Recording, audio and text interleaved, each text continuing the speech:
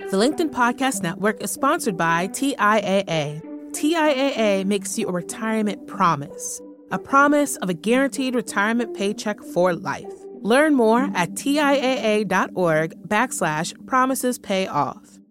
LinkedIn News. Hey everyone, it's May, which means it's Mental Health Awareness Month.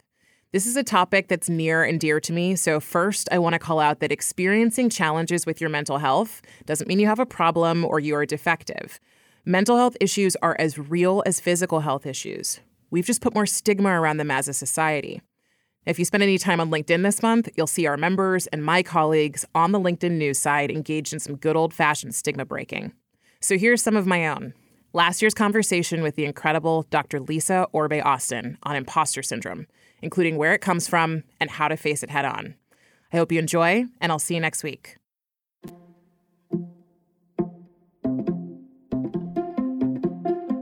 Hey everyone, I'm Leah Smart, and welcome to In the Arena, a LinkedIn self-development podcast. Our show explores the vulnerable aspects of the human experience to inspire transformation. This week, I'm talking to Dr. Lisa Orbe-Austin. She's a licensed psychologist and executive coach with a focus in career advancement, leadership development, and job transitions. What does she encounter most? Imposter syndrome. And her first book, Own Your Greatness, Overcome Imposter Syndrome, Beat Self-Doubt, and Succeed in Life, is packed with reflective tools and work anyone can use to overcome it. Now, before I go any further, you might be wondering, what is imposter syndrome? Do I have it? And if I do, is it curable? First, yes, it's curable and you will make it through. Second, here's what imposter syndrome is. It's the experience of constantly feeling like a fraud, downplaying your accomplishments, and always being concerned about being exposed as incompetent or incapable. More importantly, here's what Lisa shares it can actually do to us. It can render our credentials worthless to our advancement, to our earnings, and to having agency over our lives. And it can plague us with an overwhelming need for security, which sadly won't be found in that promotion, person, or place. Have I convinced you to keep listening? I can't imagine why not.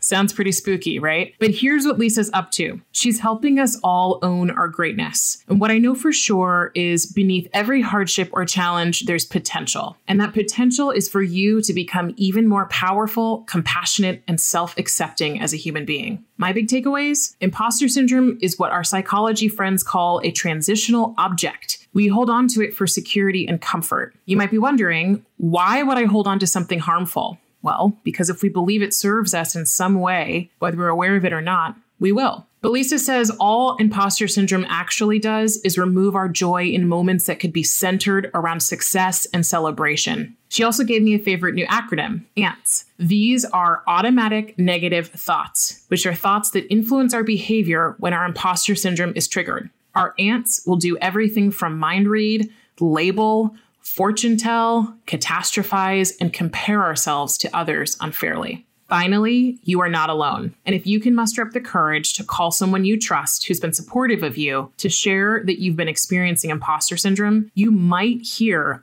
me too, or an I've been there. I sure hope you do. That's all for me. Enjoy. So what if you woke up tomorrow and you didn't have to deal with your imposter syndrome?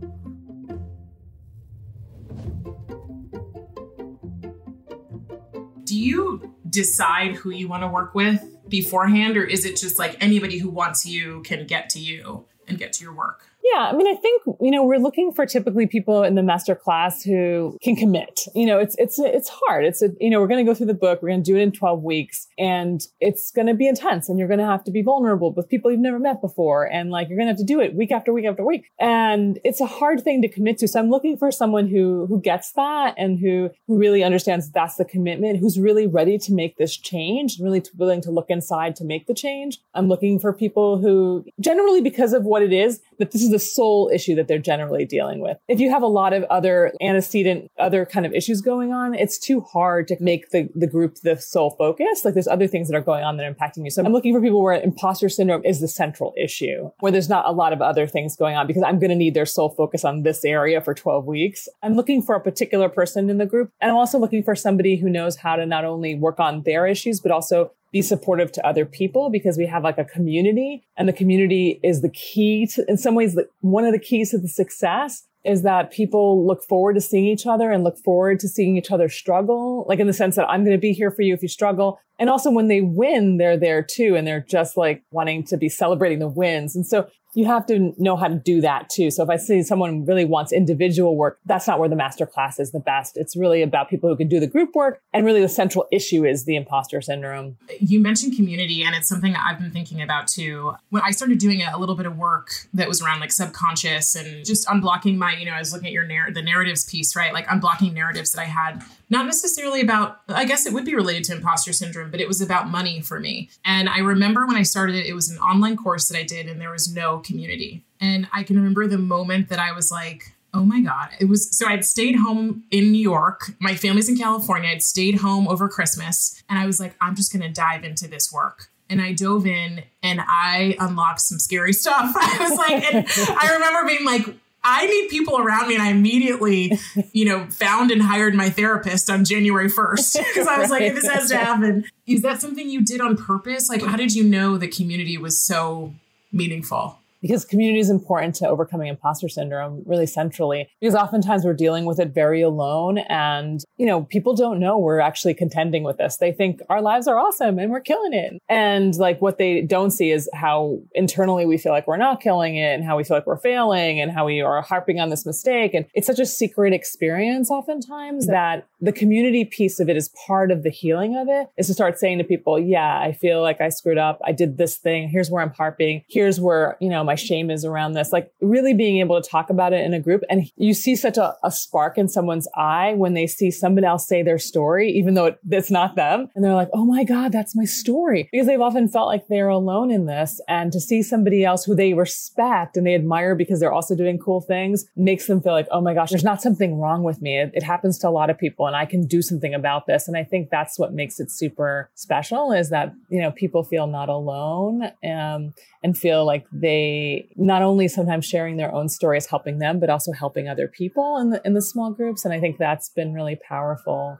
I think it's what's made it be so quick in kind of overcoming it, is that they feel a sense of accountability to each other and to the work, because they know if I don't come, someone will miss me. And so I think that's really critical for them. There's like a coming out that happens when you're in a community. Like I had an experience not with imposter syndrome, but with being spiritual. Like coming out spiritual for me was something. And I was like, okay, I can start telling people. Yeah. And then all of a sudden you realize it's not so scary. And that sounds like it's this secret experience is what you're talking about. Yeah. And I think oftentimes when you have imposter syndrome, you're really tamped down, you're really closed in, you're really shut down. And so in letting it out, there is a blossoming of like, yeah, I am spiritual, or yeah, I like to wear bright clothes to work. This is who I am. I don't need to conform to your ideas of success anymore. What do I want to look like in my own success? And I think that's like the beauty when I see the kind of like literally people look changed. I remember somebody in the master class, when they first started the master class, we'd do it on video and I couldn't see them. Like there was no lighting. They were like a shadow. And I was like, we would remark on it and comment on it still, it got a little bit lighter. But by the end, they had a bright light. I was like, you have a light on. And they were like, I feel like being seen now. And I think that is so critical about this. There's something about being seen fully as your whole self in all the warts and all that feels, I think,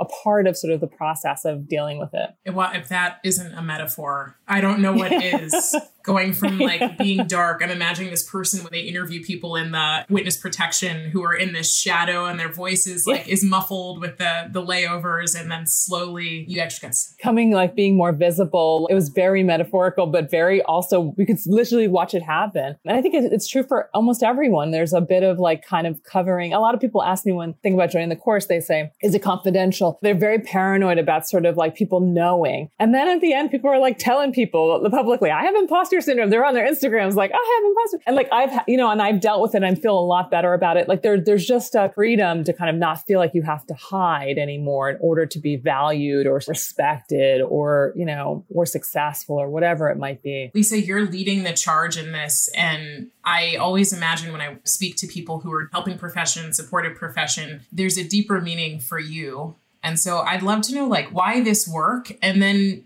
What is imposter syndrome for all of us out there going, do I have it? Do I not? Yeah. So I'll start with the what is imposter syndrome first. It's the experience when you are credentialed, skilled, experienced, have like real deal skills and abilities, but you haven't internalized them. And as a result of not internalizing them, you are fearing being exposed as a fraud. So making a mistake, doing something wrong exposes you as a fraud. As a result of that fear, you either overwork or self-sabotage to cover up the perceived fraudulence and struggle to take any positive feedback in around your performance, which is usually positive because we're typically high achievers and we do well. And that sort of is the cycle. And so we engage in that cycle many, many times every time we're triggered for the imposter syndrome. No, we don't experience it all the time, but when we're typically triggered. And I think to your question about like what makes me so passionate about it is because I experienced it myself. I lived it pretty profoundly much of my early career and throughout my doctoral program. And it wasn't until I had an experience in a job where I was super toxic with a very toxic boss. He'd been really horrible to me and had been rough. And I was trying to leave and my husband was trying to convince me to leave. And I felt stuck. I felt like as if my feet were in cement. And he would be like, just apply for something I literally felt like I couldn't do it. And I was in a meeting with all the senior staff was women and we were all in a meeting with our boss and there was music playing and somebody asked, what is this music that's playing in the background? And he said, music to soothe the savage breast. And in that one moment, I felt like I saw everything. It was like all of it sort of flashed and became apparent to me. And I was like, I can't keep living like this. This is going to get only worse. And I don't want to live like this. And it's really preventing me from doing other things. At the time, I didn't even know what those other things really were. And I got out of that meeting. I called my husband. I was like, I'm going to quit. And he was like, quit. He's like, I've been dying for you to quit. And I cleared out my office over the weekend, cleared out my computer. On Monday, I walked into the office with my keys. I remember hearing my footsteps. They were pounding on the linoleum. And I quit. And he was furious and he cried and he yelled at me and told me I'd never work in I was working in education. I'd never work in education again. It was terrifying. It was all my worst fears come to light. I knew I had to go and it was not just leaving him, but I was leaving this life of living in my imposter syndrome. And so literally leaving, I had a panic attack when I got home. It was bad. But I was like, I just kept thinking to myself, just put one foot in front of the other, keep putting one foot in front of the other. Eventually it won't be like this. And then within 2 weeks, I had another job. It was making more than I was making before. I started my practice and then kind of the rest is history. And oftentimes people ask me like, what can you tell people about what it's like to live after imposter syndrome? I don't know if I could have ever dreamed about what it would have been like. I don't think I could have imagined a life this good in the sense that I never would have allowed myself to dream these things. I really just thought I was going to live a pretty constricted life and I was just going to kind of make it through. And maybe people didn't believe that who saw me from the external, but that's what I thought inside. And I would have never thought I would have written a book. I never would have thought I would start my own practice. I would have never thought I would have an Instagram following. I would have never thought any of those things because I never thought I was good enough to do any of those things. And so it has changed my life in a lot of those ways. It's important because it's not just what it's like to be in imposter syndrome, but what it's like to live after imposter syndrome. But what I hear is imposter syndrome keeps you really small and inside of that circle. Yes. What's it like to feel like an imposter? It's like a secret. I mean, I think you feel like you just don't want anyone to know that you're feeling this and you don't want them to discover what you know, which is that you don't belong here or you're not good enough or you don't know X or you don't know Y or you don't know Z. It feels very terrifying and it feels like every single, moment in which you are public or have a moment of visibility that you're going to show accidentally what you don't know, then everything is gone. Like, just like what he said to me, like, he's like, you'll never work. Like that's your worst fear. It's like, it'll all, you'll lose it all. It's all being held up by like spit and glue and but it's not. It's being held up by your experience, your ambitions, your skills, your abilities, your credentials. It's being held up by all of that, but we don't see it because we haven't internalized it. In your book in chapter 6, you talk about silencing ants. And you've been talking a lot about ants lately, which I love that acronym. Can you share a little bit about what that is and how we can work through and combat our ants? Sure. It's a concept that comes from cognitive behavioral therapy, automatic negative thoughts. And it happens when we're triggered for imposter syndrome and we have like this automatic negative thought that comes by. So for example, you have to give a talk and it's like 2 weeks away and you're like, oh my God, I'm going to really blow it. I get really nervous. I get really flustered. And those are the automatic negative thoughts that sort of are like coming after you to tell you how badly you're going to do. So they're telling you a distorted story about what's possible. As a result of having that ant, we then choose a behavior. Imposter syndrome oftentimes it's overfunctioning. So it's like, I'm going to screw up so bad. So I'm going to write every single word out of that speech so that I don't mess up. We engage in overfunctioning in a way that isn't healthy for us, leads to burnout, sometimes sets us up to fail. Like, for example, the script development, chances are you're not going to repeat that script word for word. You're going to screw up at some point and then you're going to blame yourself. We do things that can set us up through this idea of overfunctioning and overworking, or the self-sabotage. And typically for people with imposter syndrome, the self-sabotage looks like procrastination followed by short bursts of overwork, which lead to burnout too, like working 14 hours on something right before it's due. So I think the answer is so important to combat, because it's really teaching people that you are not your thoughts. You are the observer of your thoughts, the very famous Amit Ray quote. And I think it's so important to learn that you can have power over the thoughts, and you can have an ability to discern which thoughts are useful to you and productive and which thoughts are not necessarily helpful and putting you down particular roads. And I think that's what we're teaching when we do that chapter, is trying to look at and observe your thoughts and make choices about how you're going to deal with them and respond to them. I was laughing because you labeled some of the ants that have been discussed more broadly, things like mind reading. So believing we can interpret what people are thinking, labeling, fortune telling, which is one that I see so often. And I myself experience comparisons, right? So unfair comparisons. I want to be clear. You're setting unfair, unrealistic standards, right? By which you judge yourself. And as I was going through this process, I loved that what you did was you said, how can you challenge your ant? And one of the ways was to ask a question or create two questions to challenge. For mine, for example, and I wonder how you kind of got to this point of understanding this was important, but for mine, it was like using the example of an ant that I'm going to mess this up, whatever this is. And my question was so simple. It was just, how do you know? Yeah. How do you know you're going to mess this up? Where's the evidence that you're going to mess this up? Have you ever messed this up before? How many times have you messed it up in the proportion of how many times you've actually done it? Sometimes if we ever made a mistake or messed something up, the one time it acts as if it's been 100 times. And so really teaching ourselves to be able to look at the evidence, look at the data. Where's the data that you're a screw up? Where's the concrete data? Would other people think that about you? Can you work on trying to believe them? We don't believe people when they tell us, you're fantastic. We're like, they just like us. They don't know what they're talking about. They don't know when I screwed up that last time. We have trouble trusting people who value us or think that we are actually worthy of things. What I think is really key about the ants that you just shared is our automatic negative thoughts precede a behavior. You can start to look at what behaviors have I gone out into the world and done, or what have my behaviors looked like? And what might have preceded those thoughts? And so looking at that made me realize, gosh, you could live an entire life in experiences of imposter syndrome and never realize that your thoughts are connected to your behavior. And those thoughts make you choose certain things. Like, for example, I remember when I used to interview for a job, I'm just so happy to get the job. I'm not going to negotiate. I don't want to make them mad. That's the thought. So then I don't negotiate. I then end up with a salary that I'm unhappy with, but partially was because I didn't even bother to kind of figure out what is the market rate? What do I want? I just said, I'll take whatever you give me. And so it then did affect my life tremendously. And I didn't really ever look at sort of how the thought around, I don't want to make anyone mad at me in a negotiation led to not negotiating or bothering to. And how many of us have said, I mean, I know imposter syndrome started with research on it just being women, but how many of us, no matter who we are, have said, I'm just happy to get the offer. I'm just happy to be in the relationship or whatever, get the car. Yeah, I'm happy to be out of the job search or whatever it is. Right? So where does all this come from?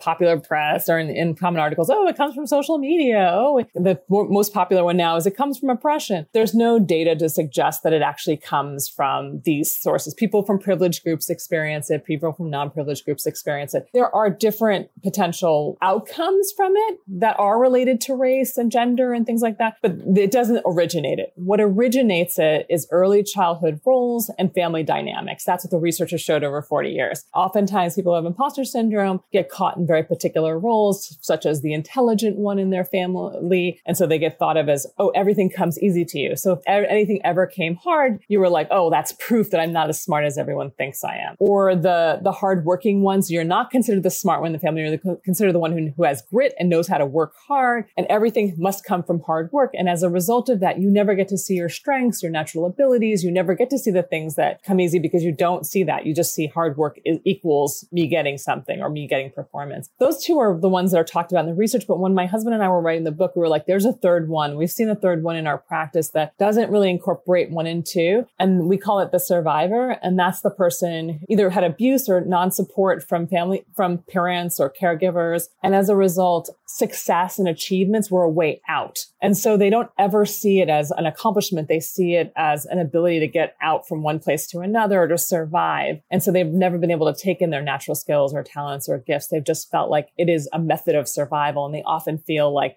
one wrong move and I could lose everything. What you're doing is combining a lot of the work of therapy with the work of coaching, which is looking back, but with the purpose of being able to move forward in a very intentional way. In your book, you have us write out this, family dynamic and do a family genome just to look. And I think that's what's so hard for many people is like having to look and kind of be with that. Yeah. And I think it's the hardest part of the book is the first 3 chapters where it's really about sort of where did this come from? Like you were just saying about my approach, which is a combination of therapeutic and coaching. I'm not looking at sort of where it came from to blame anyone, to torture you. It's really about those early dynamics that set this in motion are the same dynamics that are occurring today. And if you can identify them and you can know them well, you can see them in your present day. And when you can see them in your present day, you can put an end to the cycle. And that's why we do it. We do it so that you can see the landscape. Instead of like we were talking about the experience of being so pulled in, you're going to be much more broader eyed about things. And so I think that's why we do it. It's not to hurt or to open old wounds, is to kind of be strategic about looking at why does it happen now and why does it happen in particular circumstances. The LinkedIn Podcast Network is sponsored by TIAA. In the last 100 years, we've seen financial markets swing, new currencies come and go, decades of savings lost in days, all showing that a retirement plan without a guarantee, quite simply, isn't enough. So more than a retirement plan, TIAA makes you a retirement promise. A promise of a guaranteed retirement paycheck for life. A promise that pays off. Learn more at TIAA.org/promisespayoff. Something I notice is the challenge people have in doing any sort of self-development. You can look at loved ones, friends, people around you and go, wow, that person would really benefit from something like this. What do you think that's about? It is about the feeling of like, my imposter syndrome got me where I am. If you take it away from me, I will be unsuccessful. I am not willing to let go of this thing because I don't trust that I'm going to be successful or accomplished in the same way without it. And so they cling to it like a security blanket. And meanwhile, it's hurting them. Imposter syndrome didn't make you successful. The only thing it did for you was take away your joy around your success, because the correlates of imposter syndrome are to anxiety, to depression, to low self-esteem, to feelings of things around not being able to negotiate or be able to ask for more, or it also correlates to organizational loyalty, even when the organization isn't loyal to you. And so it leads to all these negative things that are worth letting go, that are going to be helpful to you in whatever you want to do with your life. But oftentimes we feel a loyalty bind to it that makes us feel like if we let it go, it's all going to fall apart. And that sounds like it's one of the myths of imposter syndrome. Is it's sort of this thing we want to hold on to. I'm imagining like whatever your stuffed animal was when you were a kid. Yeah. Like and a transitional object, we call it. Yeah. It's, there we go. Yeah. It's a transitional object. Yep. And what's underneath is I love that you say all imposter syndrome has done is remove your joy. Yeah. It's not made you successful, but I think that's why people resist it when they struggle is like, I'm not 100% bought into the fact that if you remove it from me, that I'm going to be successful. There's something interesting about some of these veneers, and I know, in looking at the work that you do, that it's underneath a lot of it, which is the idea of building up your self-worth. I'm starting to see more and more how low a lot of our self-worth is and how many transitional objects, we're holding on to that feel like us or our worth. Yeah. How can we start to build that back up? It's really hard. And I think it behooves us to kind of really recognize that we are worthy without any of it, without the job, without the whatever, the partner, whatever, that we are worthy in and of ourselves, no matter how flawed or whatever. Like we are just worthy in this human shell that is imperfect. Like we don't get taught that. I think we get taught worthiness through accomplishments, achievements, like what did you do? Not who have you been? Paradigm, I think it really behooves us as like, those of us who work with children or have, who have children or who are aunties, or to really teach kids that they are worthy just the way they are. They don't need to get A's in school. We get taught this. And then we wonder, how come I don't have self-worth? It's like, you've been taught this your whole life, that you're only as good as your last accomplishment, your last achievement. And I think that's what we have to move away with from from as a culture, is that we have to teach people from very early on that we are worthy just the way we are. Even being flawed, making a mistake, doing something bad, like you still are worthy. And I think that's a really important concept. It's not the same as self-esteem. And it is a concept unto itself around self-worth that is about just you as a person right now, right here, being worth something.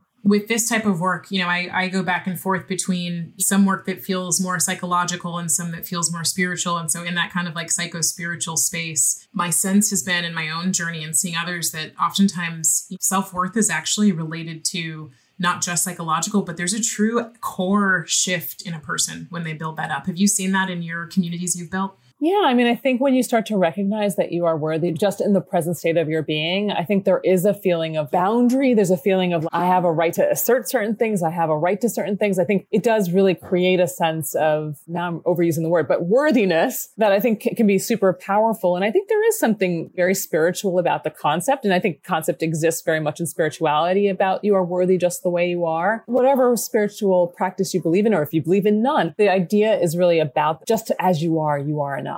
And I think that's also really important for imposter syndrome because we have a lot of perfectionistic tendencies and we often feel never enough. And that this concept of being enough is foreign to us, and practicing the idea of being enough just as we are is something we have to actively practice. What was surprising as you were doing this research and writing this book? The intention with the book was, there've been a lot of books written about, not a ton, but some written about imposter syndrome. And they mostly describe the experience. And for me, I remembered having the experience, and I remembered being like, I needed a way out. I needed to understand what I needed to do to get out of it. And I don't know if I had like a methodology. The book became really important to us to create a program, an idea of like, take this step, then take that step. And what does the research say? And what does it tell us? And how do we think about this holistically? The thing I was surprised about was how people responded to it. I didn't realize the amount of people that it would resonate with, and how clearly I wanted the book to be successful. I based it on research. I knew that it could, but to see it actually work, it was surprising and delightful and like a joy. It was like to see the book work and to see people actually change and to write me letters. That's been the most surprising and like delightful thing. Like it's what I wanted, but I didn't know it was possible to actually feel like you could change people's lives through a book. That's been the most delightful surprise of it all and the greatest joy of it. The work that you're doing does work. Just going through this book, I love that it's like a workbook, right? Yeah. So you've got your pen out, you're writing most of the time, and you're looking and you're thinking and you're... Yeah, we're saying in the beginning, like, abuse that book. Like, it should look horrible when you finish. It's not something you want to keep in pristine condition. Right. It's a workbook for your life. What is a powerful story that you have of someone you've worked with around imposter syndrome? I think in terms of like what it looks like for me and what the story, in essence, what the story unfolds for many people is that they often come in and they've either recognized this recently or have known it for a while, that they've had imposter syndrome and they haven't been able to break it. There's a feeling of, I don't know if you can help me, but I hope you can. A lot of people have said to me, like a lot of people have taken the course and stuff, so I thought you were like a sham or bullshit artist. Like they've said pretty boldly, like, I thought you were full of shit. And at the end of this, like, I never thought two people could change my life in the way that you have. And I think what it is that we know the tools, we clearly know how to use them, and we know how to create the communities that, kind of do that. But I think the story usually is like, I've had it. I don't want to do this anymore. As they go through the book and they go through the process, to me, it's chapter 4, where you have to write the angry letter. What's called actually in the book, it's called the expressive letter, but the actual technique is called the angry letter, which we didn't want to say in the book because we thought it was a little bit too rough and provocative. So it's called the expressive letter. And to me, that's the turning point. When I see people actually take that letter seriously and write that letter and do all the steps of the letter, it's like transformative. That's the moment. They're like everything. And it's hard. It's an emotional thing to do. It's really hard. You have to go to some painful places. But if you can do it, and let it go, there's something really freeing about it. Then it unlocks this experience for them in the sense that then they can go through the rest of the steps and they feel this sense of it can be different. I trust that it can be different. And then you see them actually practicing the skills and practicing the steps. And like you said, I'm kind of a coach at heart. I like to see concrete outcomes. So we always make them set really concrete concrete goals and to see them actually be able to achieve the concrete goals, because I want them to see the difference. Here's what you couldn't do before, and now see what you can do with the skills. These skills are going to have to take with them forever, and I want them to trust the skills because they're hard to practice. Dealing with your ants and changing your narrative, doing all these different pieces, managing your self-care. It requires a commitment, but the commitment comes from believing and trusting in the skills. And I think when they see that and they're like, I just need to employ my skills, there's a shift. They just, I don't know how to explain it, but they just look different. Even though they haven't changed in any way, they just seem brighter. They seem present. They seem excited. They seem powerful in their own skins. There's just a difference in the way that they show up that is just so remarkable. It's hard to fully articulated, but that's sort of the story arc of it. That's, I think, what happens for many people who actually really take it seriously. I'm glad you zoomed out and said, what do I hope for the journey for my ideal client, what they walk away with? And it's such a beautiful narrative. And you all have come up with this 3C strategy. And I wonder if you can share that 3C strategy. And I'm also curious, what is it about that letter? The C's? I don't know. That was the letter. The letter that they write. Yeah, the expressive letter. What is it about that letter? One of the things that's important is we talked about family dynamics and family roles and what set this up. The reason, psychologically, the reason why the trigger still exists is what we consider the repetition compulsion. And so that you're going to repeat something over and over and over again to get it right. But sometimes you're repeating it with the wrong people. So it's always going to go wrong. And so the idea is that you have to let go and forgive sort of what has happened in your past in order to be able to move on and let go of repeating that cycle. It's a method of, in some ways, release and letting go of the repetition of the cycle. And so that's why the letter is so important. There was something that you said that struck me, which was about reassessing and learning. And it was so simple, but it also made me realize how little I do that and how easy it is to not actually reflect, look back, learn, and then try again. Especially when you struggle with perfectionism, we just want to get it right the first time. We're focused on mastery and really moving away from a concept of mastery and more from a growth and learning perspective, and really just being in this constant state of, I'll never be expert. I'll be expert to a certain extent, but I'm never going to be perfectly expert. But it's okay. I want to keep growing. I want to keep learning. The minute I stop learning and growing, I stopped. There's something that's about me that stopped. And I think it's really changing the perspective on the perfectionism is the goal. Instead, growth is the goal. Growth is the goal. Learning is the goal. I think about that all the time. I mean, that incident that I told you about and where I discovered I wanted to let go of my own imposter syndrome happened more than 15 years ago. But, I discover new things about my imposter syndrome and how it shows up for me every day. About a couple months ago, I could not get out of my own head. I was wrought about some presentation. I wouldn't let it go. I just felt like I was going to screw this up. I felt caught in the throes of my imposter syndrome again. And I was like, what is happening? And my husband was like, I think you just need to take a step back. So I took a step back. I started thinking about, when have I ever experienced this before? What are similar themes about what's happening today that has happened in the past? I started just reflecting on what was going on. And then I discovered I have another trigger. I discovered another trigger to my imposter syndrome, which is when I've taken a break, when I've been on vacation or taken a break from something and I feel rusty. Rustiness can be a trigger for me around feeling like I haven't done something in a while. And so I must be incompetent at it. And so it really then re-evokes this. And I was like, once I could discover that and kind of assess and learn from that moment, I was able to kind of be like, okay, I've got to be careful now when I come back from my vacation or try something new, to give myself a moment to reflect and have grace and allow myself to slowly come back up to speed. And so I think it was really helpful for me in that way. And that's sort of an example of what that means. Growth being the goal. What you are doing is you're giving people tools. And even when they finish your 12-week program and they've had this transition, it doesn't mean they'll never come back again. Even for the person studying it, you experience it. So it really, what you're doing, it sounds like, is giving people tools so that the bounce back and the new strategy comes faster. Yeah. In the concept in the end of the book around lapse versus relapse, we're all going to fall back into this once in a while. And the key piece is to use the skills, to not be throw your hands up and be like, this imposter syndrome is impossible to conquer. Forget it. I'm going to be here forever. What skill or tool do I need right now to take care of myself so that I can choose a behavior that's healthier for me and my imposter syndrome in this moment? People always want to ask if does it go away forever? It's not like you turn it off and it never appears ever again. The dial on it turns way, way down low. In the beginning, it's super high. You hear it all the time. I hear it very rarely, but I do hear it. And when I do hear it, I have something to do about it. I can do something about it. And I think that's the key. I don't have to live in the old unhealthy behaviors around the imposter syndrome that used to drive it. I can choose something different. And speaking of choose, tell us about what we need to know about the 3 C's to be able to get through this process. Sure. The piece around the 3 C's is really understanding like the different phases of the interventions. So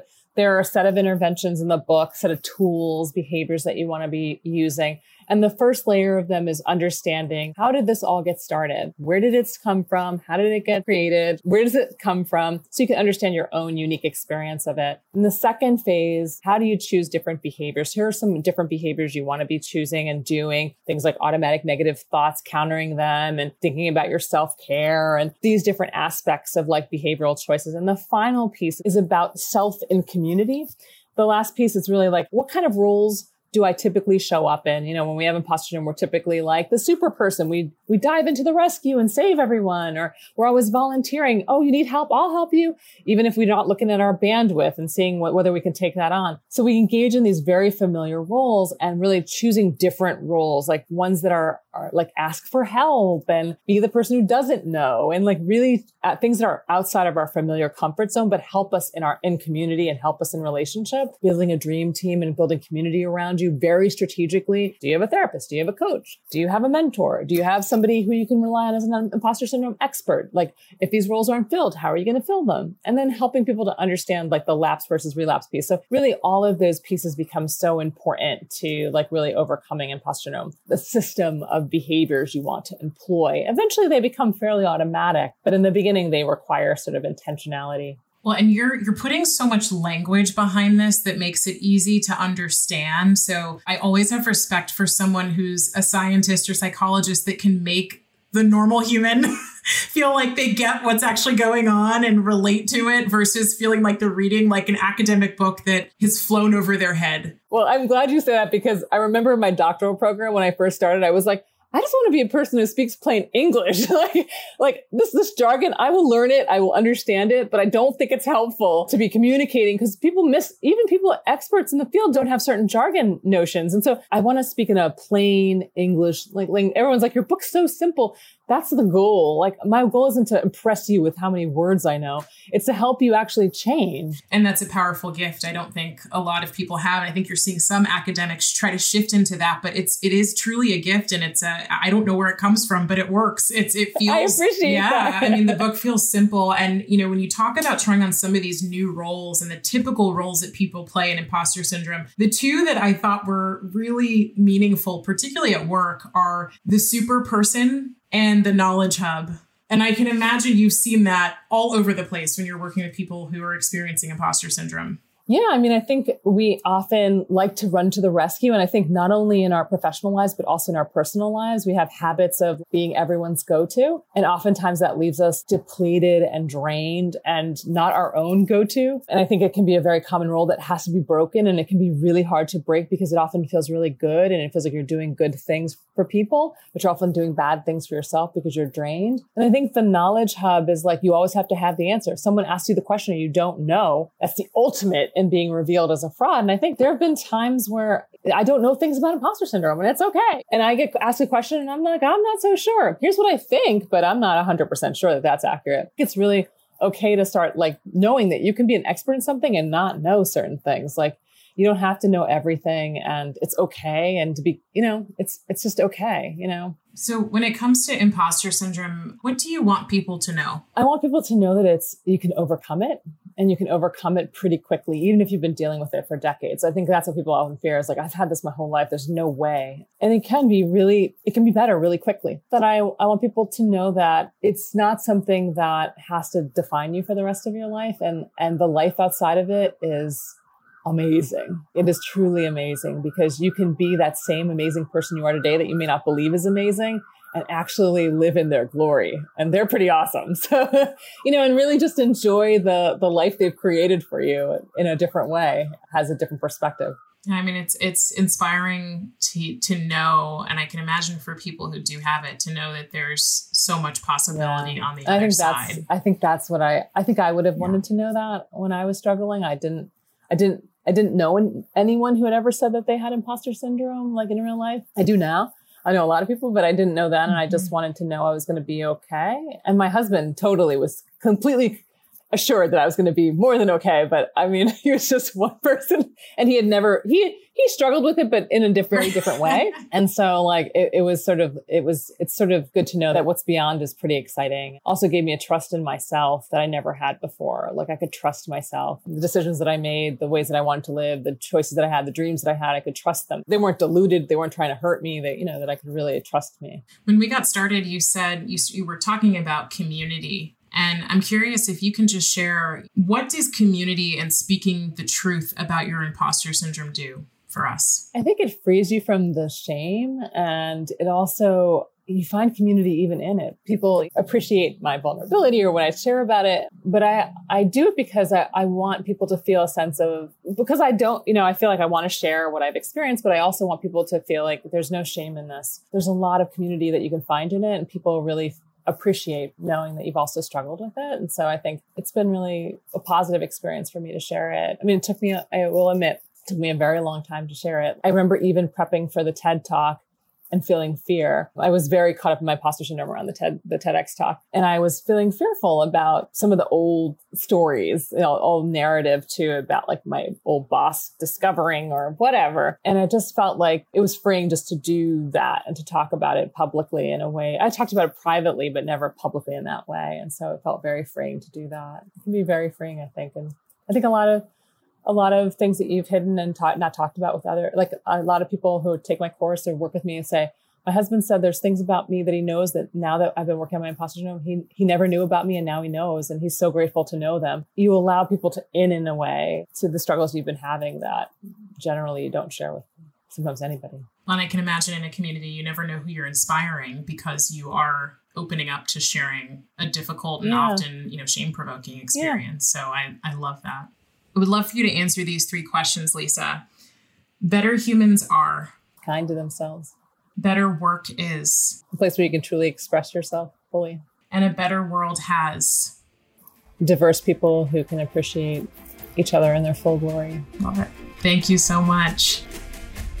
Our show is hosted by me, Leah Smart, and is produced by the amazing LinkedIn media production team. Gratitude to Dan Mills, Nicole Roach, Andy Ta, Katya Kostakova, and Lamia Bowden. Dan Lujan is the mastermind behind the scenes. Chris Eldridge did our cover art, and our music is from the ever-growing collection of APM Music. If you like our show, go on Apple Podcasts to subscribe and rate us. And if the spirit moves you, leave a review. It helps our work get out to more people like you who benefit from it. And if you want to stay in touch, subscribe to our newsletter. It's on LinkedIn, and it's called In the Arena. And lastly, you can feel free to email me at inthearena@linkedin.com. Thanks for coming on the journey with me, and I'll see you next time.